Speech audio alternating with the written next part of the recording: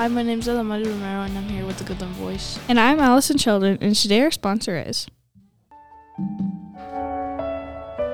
The holiday season is a whirlwind of Thanksgiving dinners, Christmas programs, and New Year celebrations. As we dash through this busy time of year, F&B Bank would like to wish you and your family a joyous holiday season.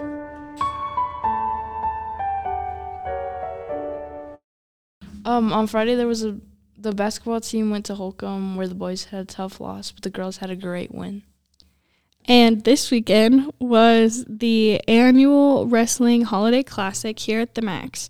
With placings, Ariel Rickard got second place, Destiny Gonzalez got first, Hayden Blocklinger got third, Mason Hernandez got second, Rhett Eyrig got third, Octavio Gonzalez got first, and Kyan Ensign got third. Both teams placing fifth overall. Along with wrestling on Saturday, we also had wrestling on Friday with a duel against Colby, where Mason Hernandez reached his 100 career win tonight. Not tonight, Friday night. This week is finals week. Do you have anything to say, Adam Maurice? Good luck with your finals.